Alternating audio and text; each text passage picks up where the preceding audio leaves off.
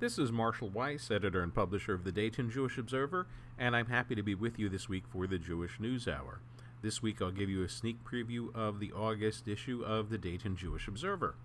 First, from the Dayton section, longtime JCC Jewish Federation staffers retiring.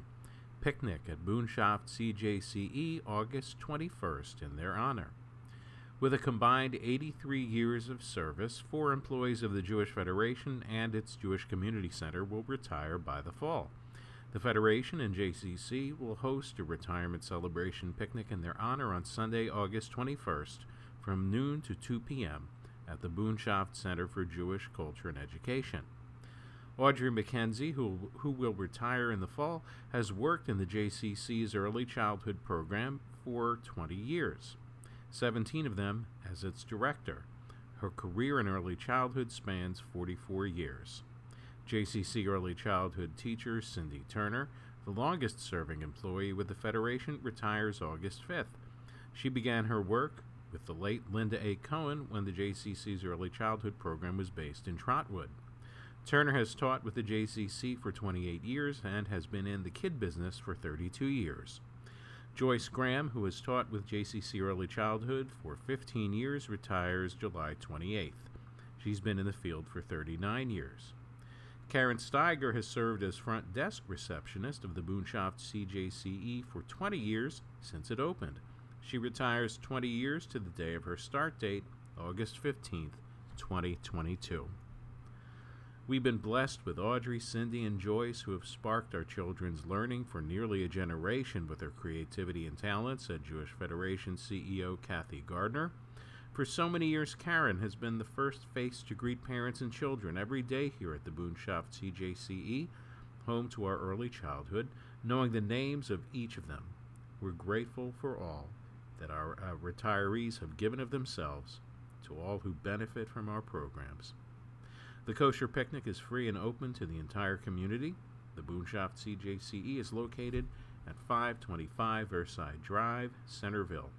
RSVP to Alyssa Thomas, ATHOMAS at jfgd.net or 937-610-1796.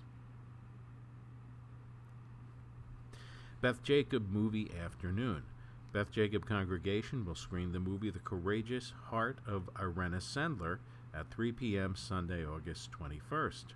A social worker who was part of the Polish underground, Sendler smuggled nearly 2,500 Jewish children out of the Warsaw Ghetto during World War II. Beth Jacob is located at 720 North Main Street, Harrison Township. RSVP for the free movie at Beth Jacob 1, that's number 1, Beth Jacob numeral 1 at AOL.com. Beth Orr Art and Music Cafe. Temple Beth Orr will host its 3rd annual Art and Music Cafe at 6:30 p.m. Saturday, August 27th, featuring photographers, painters, woodcrafters, live music, appetizers, desserts, and adult drinks. Tickets, for adults only, are $25 and are available through August 22nd at templebethor.com/art-music-cafe. Temple Beth Orr is located at 5275 Marshall Road, Washington Township. And to call for reservations, the number is 937-435-3400. Next from the Observer, Holocaust exhibit at Air Force Museum ready for return of school groups. Longtime local Holocaust educator Renate Friedman has noticed an uptick in Holocaust education in schools. For a while there was less teaching of it, the Dayton Holocaust Education Committee chair says. Now I think with the world the way it is, there are more teachers teaching the Holocaust than you can ever imagine.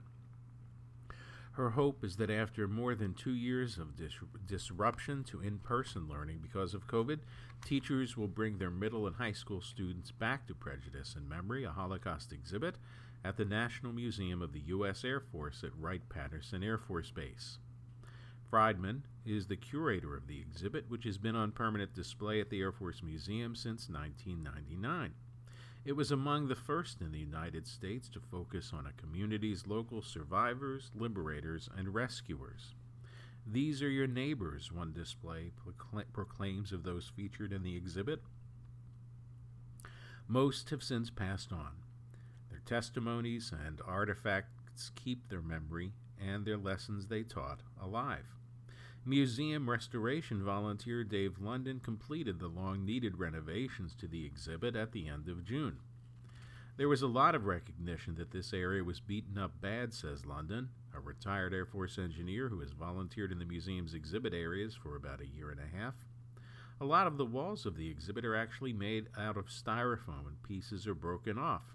It was not looking great, and everybody recognized that something had to be done, but the question was what?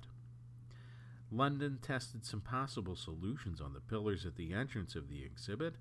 He tried various paints and coatings to see what would stand up best to the amount of traffic coming through. Once I found something that worked well, a couple of coats of thick sealant, and the texturing in different color paints over that, I came through and did the whole display. That was my project for the good part of a month. I've never done anything like that before, so I'm just really happy with the way it came. I was glad to see how it looks, Friedman adds, and it's solid. The lighting is also different. It's lower now to protect the artifacts. Friedman and museum-trained volunteers lead school groups on tours of the exhibit, which bridges the space between the World War I and World War II galleries, with some exhibit elements incorporated into the World War II gallery. The way they've changed the flow of people since COVID, pretty much everybody who visits has to come through here, London says. It's part of the normal flow. It's very personal, Friedman says, of how visitors are drawn to elements in the exhibit. Most people stop at one particular place that attracts them. They want to know more about it. Such places include the Buchenwald concentration camp uniform of survivor Morris Baumstein, the accordion 14-year-old Gertrude Wolf-Kahn took with her when she was rescued from Nazi Germany through the Kindertransport program, and the violin her husband, Robert Kahn, was forced to play at age 15 on Kristallnacht as Nazis beat his father. Air Force Museum Education Specialist Patrick D. Hannon notes the concentration camp uniform is a rare artifact. Most were destroyed or disposed of, he explains. London points to a student-made Holocaust-themed quilt displayed on a wall in the exhibit. That quilt was made by my daughter's class in junior high school, London says. In the top right corner, the guy who did that square, he's now the mayor of Cincinnati. Friedman knows the difference each teacher can make when it comes to fighting hate. She cites the national backlash when a Tennessee school board voted to cut Art Spiegelman's Pulitzer-winning Holocaust graphic novel Mouse from its middle school curriculum earlier this year. Teachers are often independent in their thinking, she says. We're not talking politics. We're talking in the way they think and feel. And so, yes, there are certain things they know they need to adhere to, but there are also things that they want to do. And many teachers find a way to put the Holocaust in remarkable ways sometimes. They believe it should be taught, and they see results. Over in the World War II gallery is a French railroad car, constructed in 1943. Millions of Holocaust victims were herded into this kind of boxcar and sent to concentration camps. Allied prisoners of war were also transported to German POW camps in these boxcars, some even to Buchenwald concentration camp.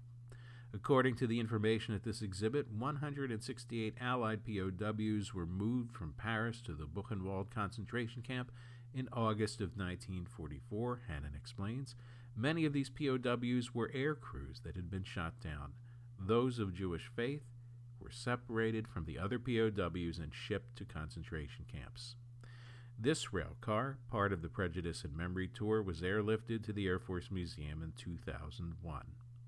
At one time, Friedman says she had 15 volunteers who led tours of Prejudice and Memory, several of them survivors. I've lost a few due to illness, she says. But now there are people coming up who want to be exhibit volunteers, either from the volunteer group that's here, which is 500 or close to it, or from outside. In July, Friedman led the Holocaust Education Committee's annual retreat.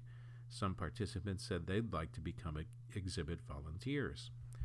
All of the Holocaust exhibit volunteers have had something in their life that relates to this, Friedman says. We've had a lot of retired teachers.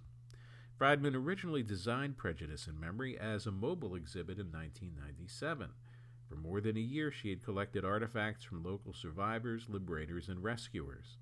Prejudice and Memory had been on display at 10 sites across southwest Ohio when the late retired Major General Charles D. Metcalf, then director of the Air Force Museum, invited Friedman to display the exhibit at the Air Force Museum from February through September 1999.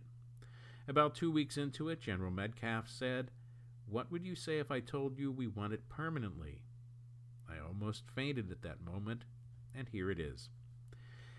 In the last full year before COVID, the museum hosted approximately 750,000 visitors. Admission to the museum is free to all. Friedman says she and the Holocaust exhibit volunteers talk with student groups about prejudice, bullying, respect, and anti-Semitism. They think about it, she says of the students, with the whole atmosphere of the museum and the exhibit being together in a place where someone tells them the story they've never heard. They feel the element of remembrance. The Holocaust Education Committee can also provide grants to schools unable to pay for transportation to the museum exhibit. We don't want any school not to be able to come because they can't pay for buses. Hannon notes that when Friedman shares her own story and gives tours of the exhibit, kids that are normally rambunctious and a challenge to have focus are solemn and attentive. Renate emphasizes how hate and prejudice can get out of control and how one person can make a difference. It is probably a message that the teachers have been trying to get across to their students, but until they see the extreme consequences, it doesn't sink in. Both teachers and students are left humbled by the experience. With the unknown of how new variants of COVID will play out over the coming months, Friedman hopes for the best. It's up to the schools, the districts. Are they going to allow more field trips? Now that the museum is open, they can come. Hopefully they will come. To schedule student tours of Prejudice and Memory, a Holocaust exhibit at the National Museum of the U.S. Air Force, contact the museum's Education Division at 937-255-8048. For information about transportation grants, contact Renate Friedman at rfrydman25@gmail.com. And next from the Dayton section of the Observer, Jewish Federation annual meeting to celebrate JCC's centennial. The 100th birthday of the Jewish Community Center is the theme for the Jewish Federation of Greater Dayton and its agency's 2022 annual meeting at 5:30 p.m. Wednesday, August 17th at the Boonshaft Center for Jewish Culture and Education. The Federation will elect and install its new board members and honor its retiring board members at the annual meeting. This year's award recipients for contributions to the Dayton Jewish community are Mike Goldstein, Past President's Award, Bruce Feldman, Robert A. Shapiro Award, Ruth Meadow, Jack Moss Creativity Award, Jody Sobel, JFS Volunteer Award, Candace R. Quietek, JCC Volunteer Award, Barbara Gerla, JCRC Volunteer Award, given posthumously, and Elaine Bettman, Joe Bettman Memorial Tzaddik Award. To celebrate the JCC's centennial, Dayton Jewish Observer editor and publisher Marshall Weiss will share stories and images of how and why Dayton's JCC was established a century ago. The list of nominees to the Federation Board is available at jewishdayton.org. The Federation's annual meeting will include a champagne toast and heavy kosher hors d'oeuvres. The Boonshaft CJCE is located at 525 Versailles Drive, Centerville. RSVP at jewishdayton.org or 937-610-1555. Field Day and Lunch, July 31st. With the theme, Reignite Your Mind, Body, and Spirit, Beth Abraham Synagogue will host a field day and dairy kosher lunch from 10 a.m. to 1 p.m. Sunday, July 31st at Indian Riffle Park, 2801 East Stroop Road, Kettering. The free program is for all ages and will be held in partnership with Beth Jacob Congregation, Chabad, Hillel Academy, the JCC Early Childhood Program, PJ Library, Temple Beth Or, and Temple Israel through a Jewish Federation Innovation Grant. RSVP for lunch at jewishdayton.org. Young Adults Weekend at Camp Livingston.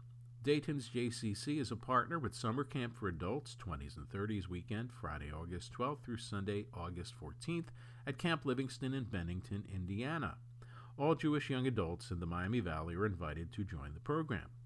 It's a great opportunity to meet other Jewish young adults in their 20s and 30s and have a great time with new and old friends, said Francis Cahan, Director of Cultural Arts and Engagement at the Meyerson JCC in Cincinnati, which is also an event partner along with the camp, the Jewish Federation of Cincinnati Young Adult Division, and Jewish Foundation of Cincinnati.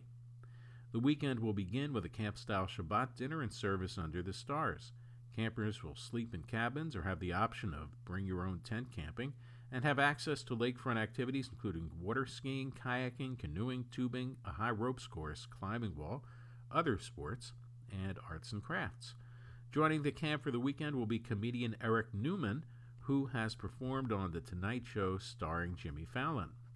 The cost is $159 per person, with registration discounted to $99 for the first 50 registrants. For more information and to register, go to camplivingston.com, young adult. New Jewish news outlet coming to Cincinnati. Jewfolk Incorporated, parent organization of TC Jewfolk, a news site that covers the Minneapolis-St. Paul, Minnesota area, announced July 12th it's creating a Jewish news site for Cincinnati, Cincy Jewfolk. In a statement announcing the launch, Jewfolk said its goal in Cincinnati is to leverage its news platform to increase connectivity and engagement among underrepresented segments in the Jewish community, especially families with young children, young adults, and interfaith families. Jewfolk enters the Jewish Cincinnati market with initial support from the Jewish Foundation of Cincinnati, which awarded it $28,500 from its new Reflect Cincy initiative. The foundation established Reflect Cincy to fund new ideas to spark meaning and connection to Jewish life. Cincinnati is home to the oldest continuously published English-language Jewish newspaper in the United States. Rabbi Isaac Mayer Weiss, architect of Reform Judaism in the United States, established the American Israelite in 1854 as a national Jewish publication. Ultimately, the weekly became Cincinnati's local Jewish newspaper. Since 1998, it has been owned and operated by Nathaniel Ted Deutsch. Its local content generally comprises press releases from Cincinnati Jewish organizations. According to Jewfolk Executive Director Libby Parker, Jewfolk has been planning to bring its Twin Cities media model to similar Jewish communities for a couple of years. It will organize micro-communities online and in person, in line with how Jewfolk determined Cincinnati Jews want to be connected. In Minnesota, Jewfolk facilitates job networking and advice Facebook group for Jewish professionals, and the Minnesota Mamalas group. Lonnie Goldsmith, Jewfolk's editor and director of communications, said its social media presence is up and running. There's a long runway we have built ourselves for when we'll staff on the ground in the area. And next from the Observer, Youngstown area teen plan to target synagogue congregants, members of black community. 15-year-old arrested after threats found on his phone, by Courtney Burns, Cleveland Jewish News. The Struthers Police Department arrested a 15-year-old in June after he threatened to kill his father and revealed plans to target a synagogue and black people. The police in Struthers, a suburb of Youngstown, were alerted by the FBI June 17th that the teen was live streaming when he made the threat against his father, who was asleep in the adjacent room.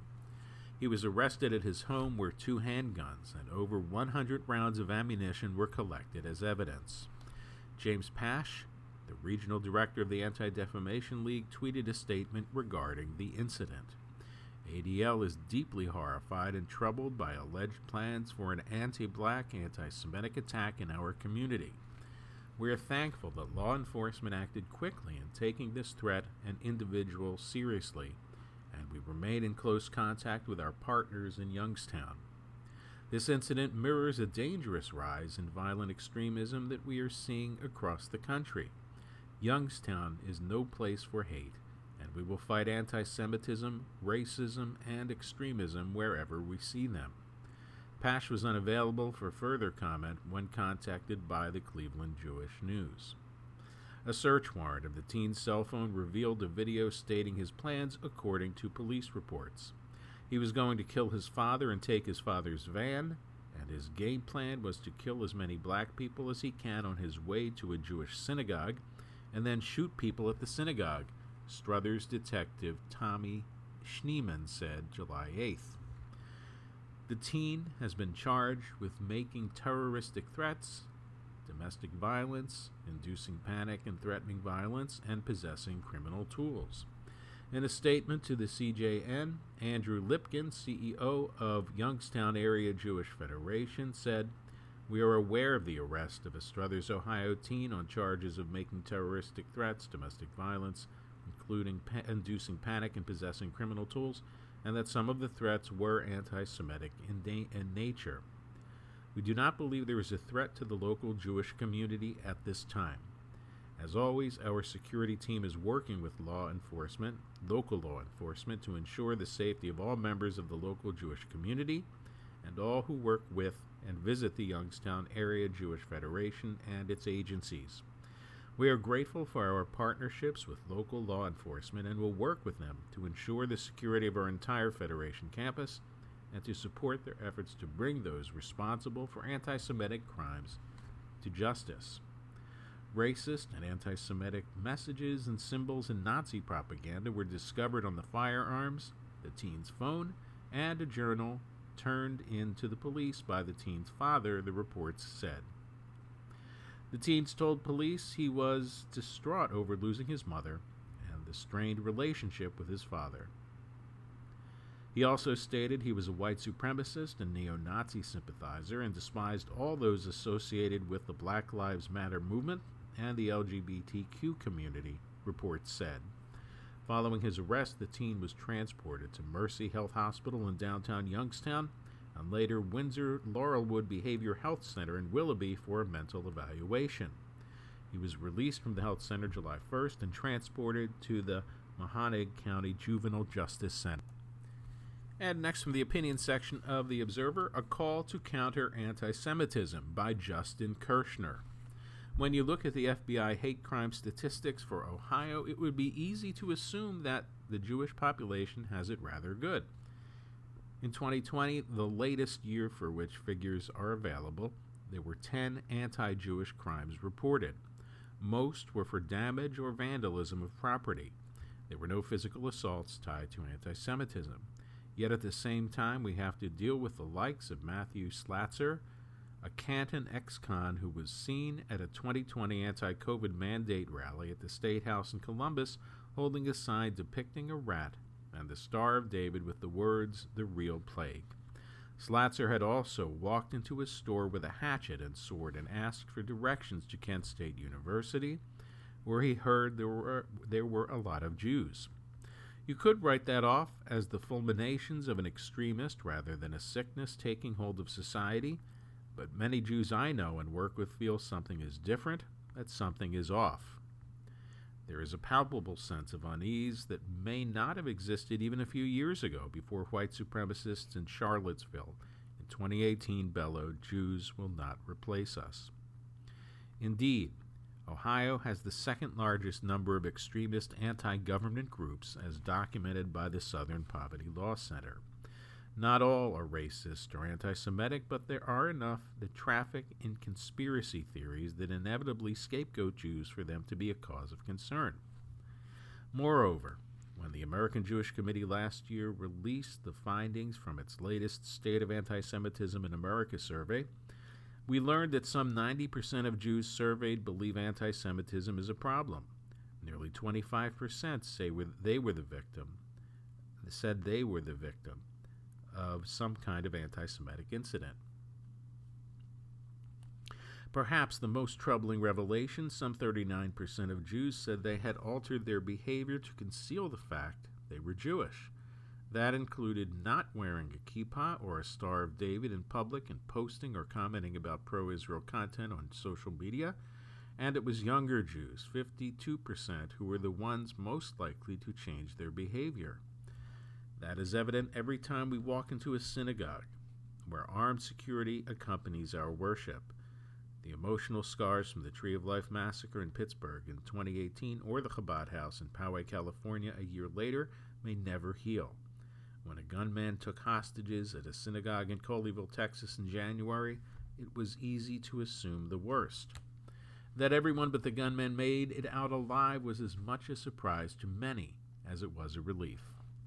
So where does that leave us in Ohio? Governor Mike DeWine has taken a zero-tolerance approach to anti-Semitism. He issued an order for the state to recognize the International Holocaust Remembrance Alliance's working definition of anti-Semitism, which he noted is a disturbing problem in American society, including here in Ohio.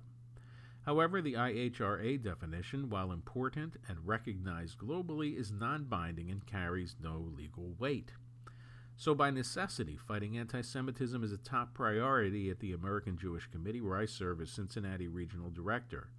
Put simply, we are tired of playing defense. That is why we conduct anti-Semitism trainings throughout the country, including with government officials, law enforcement, the media, including Cincinnati-based Scripps Media, and the public. For many, a presentation on anti-Semitism at the Jewish Cultural Festival at Temple Israel in Dayton was a revelation, to say the least. It is why we put out Translate Hate, a comprehensive glossary of anti-Semitic terms which explains why certain phrases and words are anti-Jewish. Too often we find that people grew up hearing terms like Jew down or poisoning the well without realizing why they are so hurtful. It is also why AJC co-founded the Muslim Jewish Advisory Council in 2016, a national initiative with regional relationship-building activities, because we know the more that faiths understand and respect each other, the more we can stand in solidarity against hate and prejudice. During the hostage standoff in Colleyville, imams were at the sides of Jewish leaders to show the support at a time when a Muslim was holding hostages at gunpoint. Colleyville is an example of why AJC places a premium on its relationships with law enforcement on the local, state, and national levels. To have the best chance at tackling anti-Semitism, we must first know the extent of the problem. There were only 10 anti-Jewish crimes reported in Ohio in 2020. Emphasis on reported. Because numerous studies have found that hate crimes, be they motivated by religion, race, ethnicity, or sexual orientation, are notoriously underreported by police and victims. You're only as good as your information. The FBI relies on statistics from the state, but as WKEF-TV in Dayton reported last year, only 547 of the state's nearly 900 law enforcement agencies submitted data to the Ohio Office of Criminal Justice Services.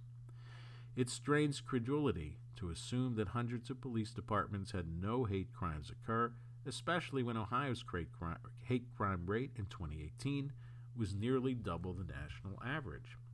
Police must do a better job of partnering with affected communities, identifying hate crimes, and properly document them so the full extent of the problem can be known. We know what law enforcement should do. What should you do? Speak out. If you see an anti-Semitic incident or are the victim of one, don't just tell your friends or rabbi. Tell the local police or contact your local FBI office to report a hate crime. There may be other similar incidents. The more they know, the better they are able to catch a perpetrator and inform policy using the data they have. Learn more. Many of us know anti-Semitism when we hear or see it, but knowing how or why is essential to stopping it or educating others about why it is wrong. AJC's Combating Anti-Semitism collection, available on the AJC website, is an excellent resource. I guarantee you will learn something new. Take action. There are a few core steps that you can take to help alleviate anti-Semitic concerns in your community. Help people understand diverse Jewish peoplehood and that anti-Semitism is more than just a religious bigotry.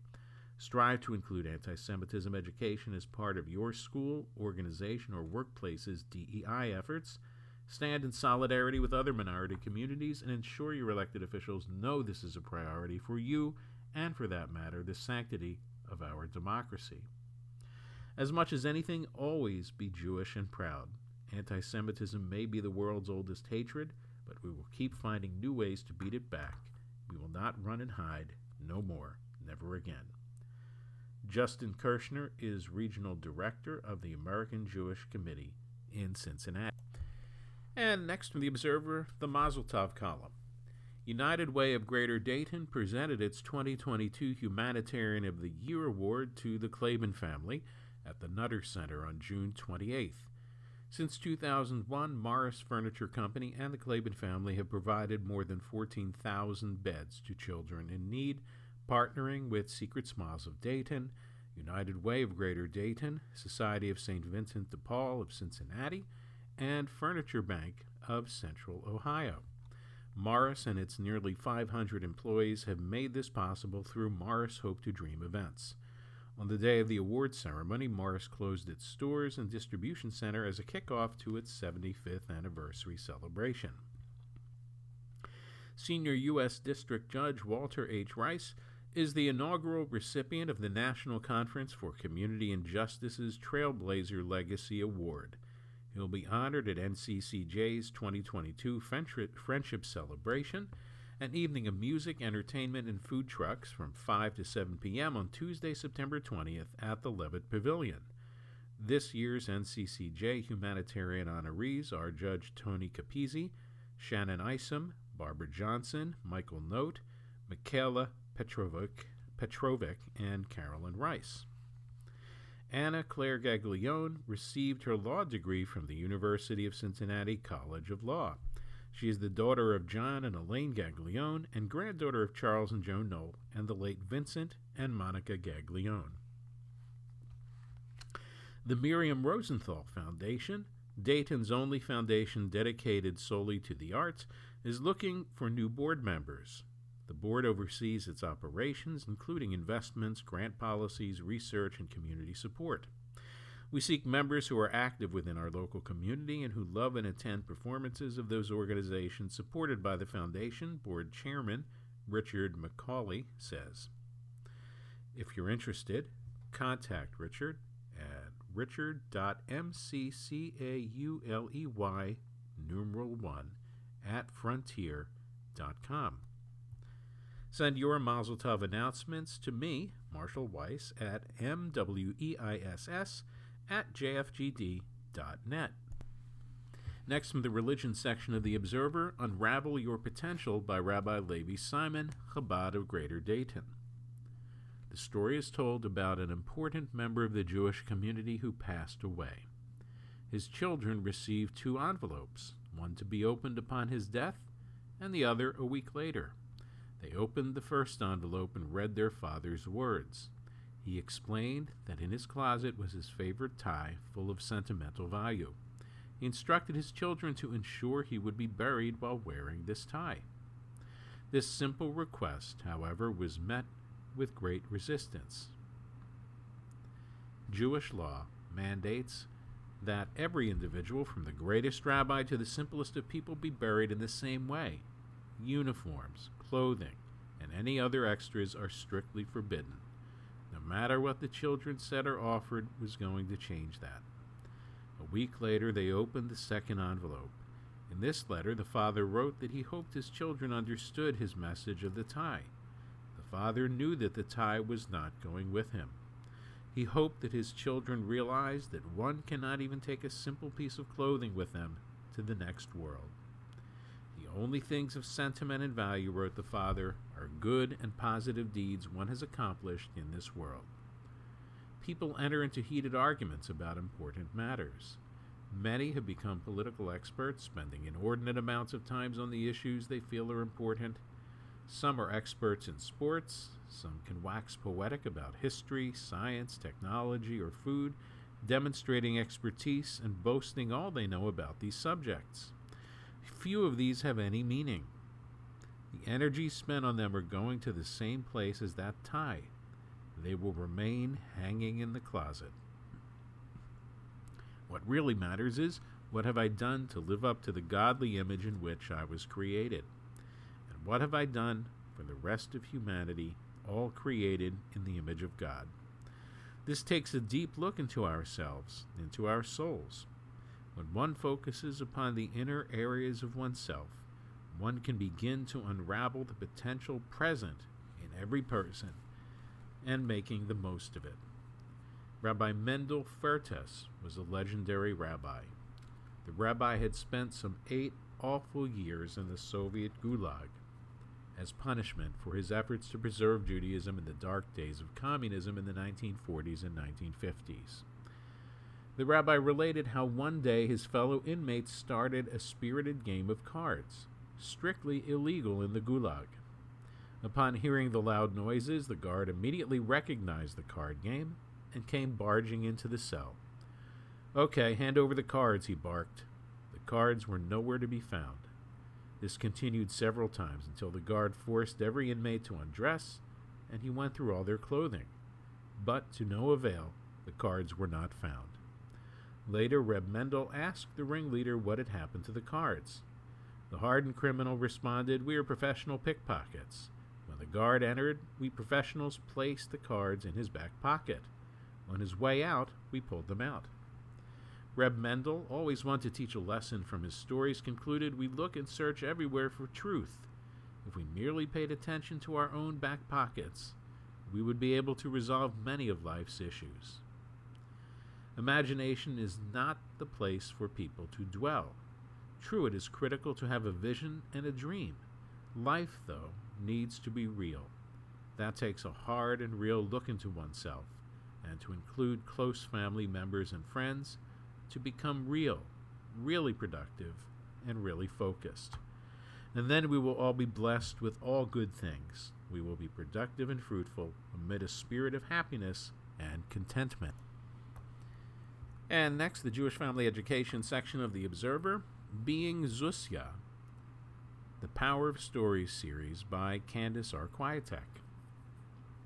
A zoology professor assigned a paper on the topic of elephants to his graduate-level international students. The English student wrote Elephant Hunting. The French student wrote The Love Life of the Elephant. The German student wrote An Introduction to the Bibliography for the Study of the Elephant. The American student wrote Breeding Bigger and Better Elephants. And the Israeli student wrote The Elephant and the Jewish Problem. Recounted by folklorist Josepha Sherman, this anecdote is emblematic. Both individuality and community are sacred tenets in Judaism. There are no clones in God's world, declares author Gila Manelson. Everyone is an individual. We each have our own ways of thinking, our own approaches to experiencing the world, our own manner of expressing ourselves. We have our own dispositions, histories, and opinions, and we each have our own souls. Individuality is evident in the personalities and behaviors of Adam and Eve in the garden. Jacob expresses this fundamental idea when he bestows upon his sons not one universal blessing, but 12 blessings, each uniquely tailored to a specific son. The Talmud embeds it in an allegory. A person stamps many coins with one seal, and they are all alike, but the King of all kings has stamped every person with the seal of the first human, yet not one of them is like another.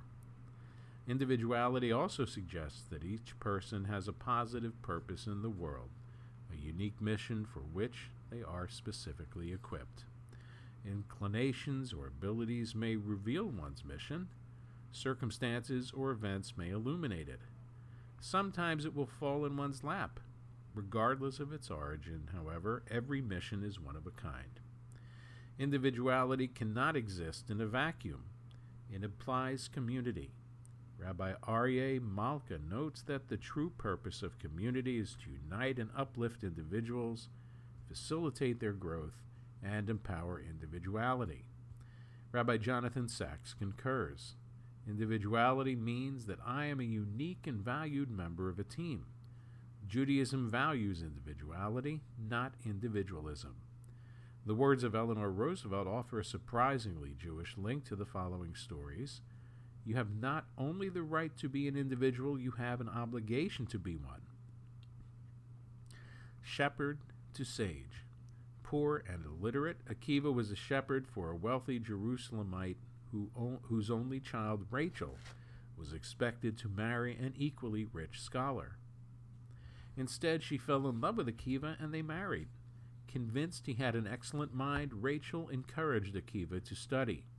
Although skeptical, the 40-year-old began with the alphabet alongside the youngest children, mastered reading and writing, and eventually went on to study at the academy. There, even the greatest scholars of the era developed a deep admiration for his insight and wisdom. After more than 2 decades, Akiva returned home as a famous rabbi with a following of 24,000 students. Akiva went on to become a leading contributor to the Mishnah and is known in the Talmud as Chief of the Sages. Sometimes a person's individuality, their gift, and their purpose is revealed by someone else. White to black. The son of poor Polish immigrants, Jacob Ezra Katz loved to draw and paint. At 5, he covered the white kitchen table with detailed ink drawings of houses, ships, and planes. He was just 8 when hired to paint a local store's sign. By high school, he was winning awards. Despite the Great Depression, he persevered, painting murals for the WPA, illustrating backgrounds for Marvel Comics, and designing camouflage patterns for the military. Sidestepping widespread anti-Semitism, he changed his name to Ezra Jack Keats and became a highly successful commercial illustrator. His most significant accomplishment was writing and illustrating the award-winning picture book A Snowy Day, the first mainstream children's book featuring an African-American child. None of the manuscripts I'd been illustrating featured any black kids Keats wrote. My book would have him there simply because he should have been there all along. Sometimes circumstances reveal one's individuality and task. Pen to paper. The Jewish Englishwoman Eliza Davis admired her fellow Londoner Charles Dickens, whose novels were, besides entertainment, social critiques designed to raise awareness and help the vulnerable. While reading Oliver Twist, however, Eliza became more and more distraught. The Jewish character Fagin was described in the most negative of terms. The leader of a gang of thieves, he was the Jew, a loathsome reptile, and the Old One, a popular nickname for the devil. Eliza wasn't a prominent figure in the city, but she picked up her pen and wrote to the renowned author anyway. She argued that Dickens' characterization of Fagin encouraged a vile prejudice against the despised Hebrew, and that he had done a great wrong to the Jewish people. She added that while the author Charles Dickens lives, the author can justify himself or atone. Although defensive at first, Dickens eventually revised the text for the reprinting of Oliver Twist, changing the Jew to Fagin. Dickens' next novel, Our Mutual Friend, featured a Mr. Rhea, from the Hebrew Rhea, meaning friend. Eliza thanked Dickens and then sent one final note to him in the copy of an English Hebrew Bible. The noblest quality man can possess is the ability to atone. Sometimes events seem to just drop a mission into the lap of someone whose individuality is uniquely suited to it. There are no clones in God's world. Before his death, Rabbi Zusius said to his disciples, "In the coming world they will not ask me, 'Why were you not Moses?' They will ask me, 'Why were you not Zusia?'" And literature to share as suggested by Candace Arquietek, Under Jerusalem, The Buried History of the World's Most Contested City by Andrew Lawler. More than just a history book, Under Jerusalem is storytelling at its finest. Each chapter recounts untold tales of archaeological digs under Jerusalem streets and notable sites by fortune seekers, zealots, and archaeologists. Along with priceless artifacts, their endeavors have revealed troves of information that help the reader better understand Jerusalem's ancient history, theological issues, and modern conflicts. This innovative perspective on Jerusalem is immensely interesting, thought-provoking, and diplomatically even-handed in its presentation. And Jose and the Pirate Captain Toledano by Joshua Edelglass and Arnon Shore. Swashbuckling pirates, a teen freak, family secrets. When the Inquisition arrives in the New World, Portuguese teen émigré Jose Alfaro has just learned of his Jewish identity. He evades the Spanish crown soldiers by stowing away on a pirate ship, eventually training to become a pirate under the mysterious Captain Toledano. What follows is a fast-paced, swashbuckling tale of adventure and hand-to-hand combat on the high seas as Jose discovers who he really is and what really matters. It's a wonderfully crafted coming-of-age graphic novel for middle grade. Next, from the arts and culture section of The Observer, Gangsters versus Nazis, decidedly cinematic nonfiction. It's a review of the book Gangsters vs. Nazis, How Mobsters Battled Nazis in Wartime America by Michael Benson, published this year by Citadel Books, 283 pages, and the book review is by Martin Gottlieb, special to The Observer. Jewish gangsters have shown up in plenty of Hollywood movies, but typically they just happen to be Jewish. If the author of this book sees his apparent dream fulfilled, there will be a movie in which their Jewishness is the whole point. Gangsters vs. Nazis, How Jewish Mobsters Battled Nazis in Wartime America is decidedly cinematic, and the author doesn't want that point lost on anybody. He labels his preamble Fade In and writes it in the form of a screenplay, beginning paragraphs with words such as interior and exterior. And the story is a doozy of what Hollywood calls a high concept, one that is easily pitched. A certain judge in New York decides in the late 1930s that Hitler supporters in the United States, a very visible group, need to get the message that Jews are not going to just sit back and take their slander, are not going to live up to any stereotype of themselves as weak, unphysical people. The judge gets on the phone and calls the top Jewish mobster in each of multiple cities across the country and asks each to bust up Nazi events with physical violence, but not to kill anybody. All the mobsters agree enthusiastically, though there's nothing in it for them financially. The judge was Nathan Perlman, a former congressman who had opposed prohibition, gaining him favor with certain crucial people. He was a well-known name, long thereafter prominent in Jewish affairs. The writer is Michael Benson, author of more than 60 books, some in the true crime realm, some about the mafia. He writes in a tough guy mode, people get whacked, or at prison they sizzle. That complicates his hopes of being taken seriously, but he has done his homework in many venues across the country.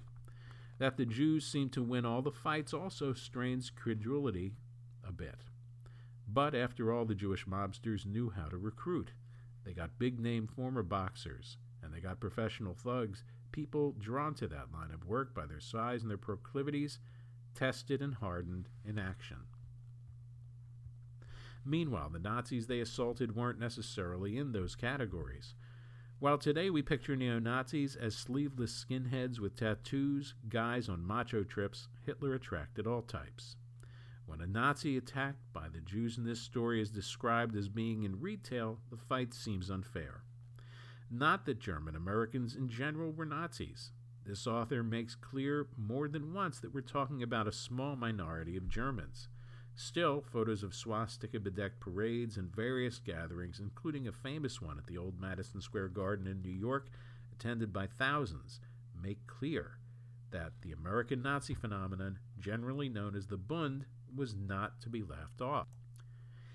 And there were no laws against hate speech. The authorities had difficulty coming up with constitutional rationales for banning Nazi dinners and speeches and such. Enter the gangsters. About the gangsters, author Benson approvingly quotes the son of one. If a Palestinian Jew, a Jew in pre-state Israel, was born here, he'd be a gangster. The point is that this was the way for an ambitious young man to rise out of the mean slums to overcome the virtual ban on Jews in legitimate enterprises. In fact, though, even this story involves judges, politicians, rabbis, and others who found other ways up. Such stories are legion. As for the judge's approach, the book invites this question. If similar circumstances arose today, would beating up the Nazis be the way to handle it? Such fights today could not be contained as mere brawls. Guns would be unleashed. Indeed, the absence of guns is one of the intriguing aspects of this story. The Jews had their orders. As for the Nazis, author Benson doesn't get into their side of the story much. One is left to speculate about what constrained them. Let's just say it's a period piece. Best is just to ask who should play whom. Many names in the story are familiar to Jewish American history.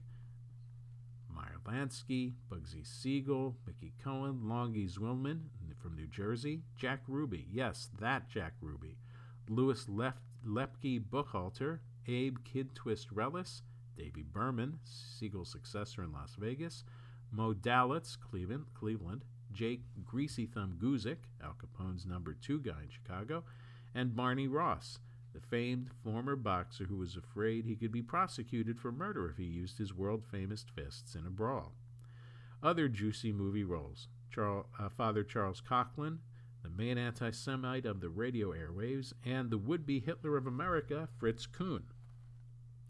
The most important work this book does is not to tell us that certain Jews responded to anti-Semitism in a cinematic way. It is to remind us that the Nazi movement had an American arm. These events the gangsters disrupted were happening across the country. Retired Dayton Daily News editorial writer Martin Gottlieb is the author of Lincoln's Northern Nemesis, The War Opposition, and Exile of Ohio's Clement Vallandigham. He is also the advisor to the Dayton Jewish Observer. And next, the obituary section of the Observer. Dr. Stephen M. Cohen, age 70, passed away peacefully June 25th after battling many years of chronic illnesses. He leaves to mourn his loving wife of 42 years, Jude, and beloved children, Kelly Cohen, Daniel Cohen, and Rachel, and their son Ryan, and Alex Cohen and Rebecca, and their daughter Isla and Magnolia. Stephen is also survived by his sister Harleen and Stephen Johnson, brother Herbert Cohen, brother-in-law Michael and Barbara Ryan, and nieces and nephews. Our family is fortunate to have several cherished friends that are considered family. You know who you are. Steve obtained both his undergraduate degree in biology and his Doctor of Medicine degree from the University of Cincinnati. He entered the U.S. Army Medical Corps in 1978 and focused his residency and later practice on internal medicine. After discharge from active duty, Steve devoted 30 years to serving U.S. veterans at the Dayton VA Medical Center. He held the position of Chief of Ambulatory Care, Chief of Staff, and the Director of VAMC. Steve enjoyed teaching, and he was a faculty member and member of the admissions committee of the Boonshot School of Medicine at Wright State University for many years. Steve was also active in the Dayton Jewish community. He served as a 2-term president of Temple Beth Or and chaired Jewish Family Services of Dayton's Jewish Federation. Interment was at David Cemetery. Steve requested a party be held in celebration of his life at a later date. The family would like to thank the many caregivers we were blessed with on our journey. The staff at Kettering Health Washington Township, Otterbein Springboro, Home Instead, and Hospice of Dayton gave us all extraordinary care with a smile. Donations may be made to Hospice of Dayton, the American Heart Association, or the American Diabetes Association. Richard Gruber was born and raised in Brooklyn, New York. He was born with health issues, and they did not expect him to live to age 5, but he surpassed their expectations, and they readjusted the expectation that he would not live to see age 20. Being the rebel that he was, he once again defied the odds. Rich chose to attend college in Nebraska, where he learned to ride horses and formed unbreakable bonds with people. Rich ended up passing away at age 75 on July 7, 2022, living his life to the fullest with friends, family, and lots of adventure. Rich married the love of his life, Hindi Bloom Gruber, and they had 2 kids, Rachel and Elliot Gruber. In 1982, they moved to Ohio due to the opportunity for Rich to work at NCR as a consultant. Rich loved NCR and was proud of his work there, and more importantly, he made lifelong friends there that loved and supported him until his last breath. His sister, Diane Paul, lives in New York to this day, and despite the miles between them, they spoke every day. Rich will forever be remembered for his uniqueness, humor, intelligence, quirkiness, creativity, chattiness, spirit, and passion. Rich was loved by many, and his legacy will live on through the impact he made on the lives of everyone he met. Interment was at Beth Abraham Cemetery. Donations can be made to the National Multiple Sclerosis Society. Terry Mitzman, age 65, passed away on July 2nd. She is survived by her husband, Mark Mitzman, daughters Jennifer and Brian Rostachan Mitzman, and Melanie and Scott Morales, parents Julius and Betty Loser, sister Frances and Steve Balth, grandchildren Naomi, Yoni, Raina, and Cecilia, many nieces, cousins, and friends. Interment was at New Agudas Achim Cemetery in Columbus. Terry and Mark lived in Dayton for 20 years and raised their daughters here. They were active members of Beth Jacob congregation. Terry was mostly a stay-at-home mom, but her love of people led her into many years of part-time work in retail sales. She could also be found several times per week playing mahjong with friends at Meadowbrook Country Club. Much of the beautiful artwork in her home came from her needlepoint hobby. Contributions in Terry's memory may be made to Lifeline of Ohio at lifelineofohio.org, Beth Jacob Congregation, or a charity of the donor's choice. Edwin M. Ziskin, December 10, 1932 to December 22, 2021. Ed was born in Dayton to Molly and Abe Ziskin on December 10, 1932, and spent the first 5 years of his life in Dayton, where he went to Longfellow School for kindergarten. The family then moved to Piqua, where Molly opened her own dress shop, and Abe worked for Val Decker Meatpacking Company, where he carried sides of beef to restaurants in Dayton, a trip he made daily. Ed went to Piqua Grade in high school, where he graduated in 1950. He briefly attended The Ohio State University, but when he returned to Piqua in 1953 to work alongside his father, he was drafted into the Army.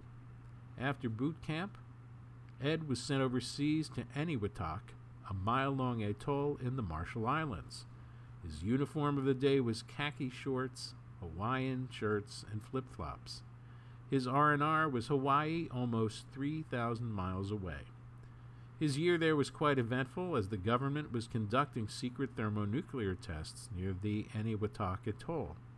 In all, Ed witnessed 13 tests in the year he was there, but what he talked about most was seeing sharks feeding on garbage, looking at huge clams and eels, and suddenly being stranded in deep shark-infested water when the tide changed. He laughed about cookouts on the beach with steaks he had ordered as a supply sergeant. After his discharge from the Army, Ed once again tried higher education at Ohio State. Golfing and enjoying time with his new friends interfered with his studies, and once again Ed returned to Piqua for work. He had many sales jobs, including selling radio time and wind light signs, but then two friends, Charlie Scomer and Bernie Malcolm, offered Ed a chance to be in business for himself, and that was the beginning of Colonial Stone in Piqua in the Armco Quarry. Beautiful limestone was blasted out, cut into building-sized pieces with a diamond-cut saw, and sold for use in walls and homes.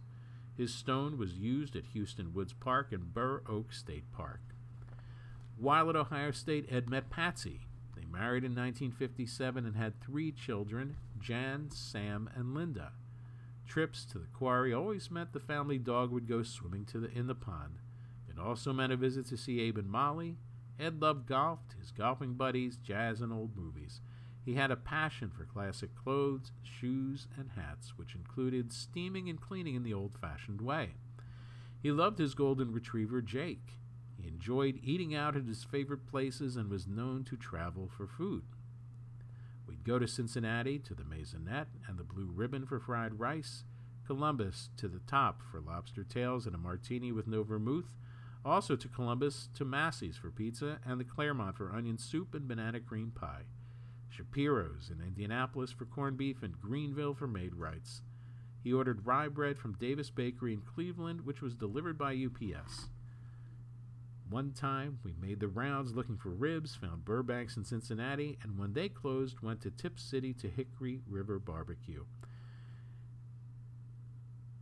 Well, that's all the time we have this week for the Jewish News Hour. This is Marshall Weiss, editor and publisher of the Dayton Jewish Observer, and I thank you very much for listening.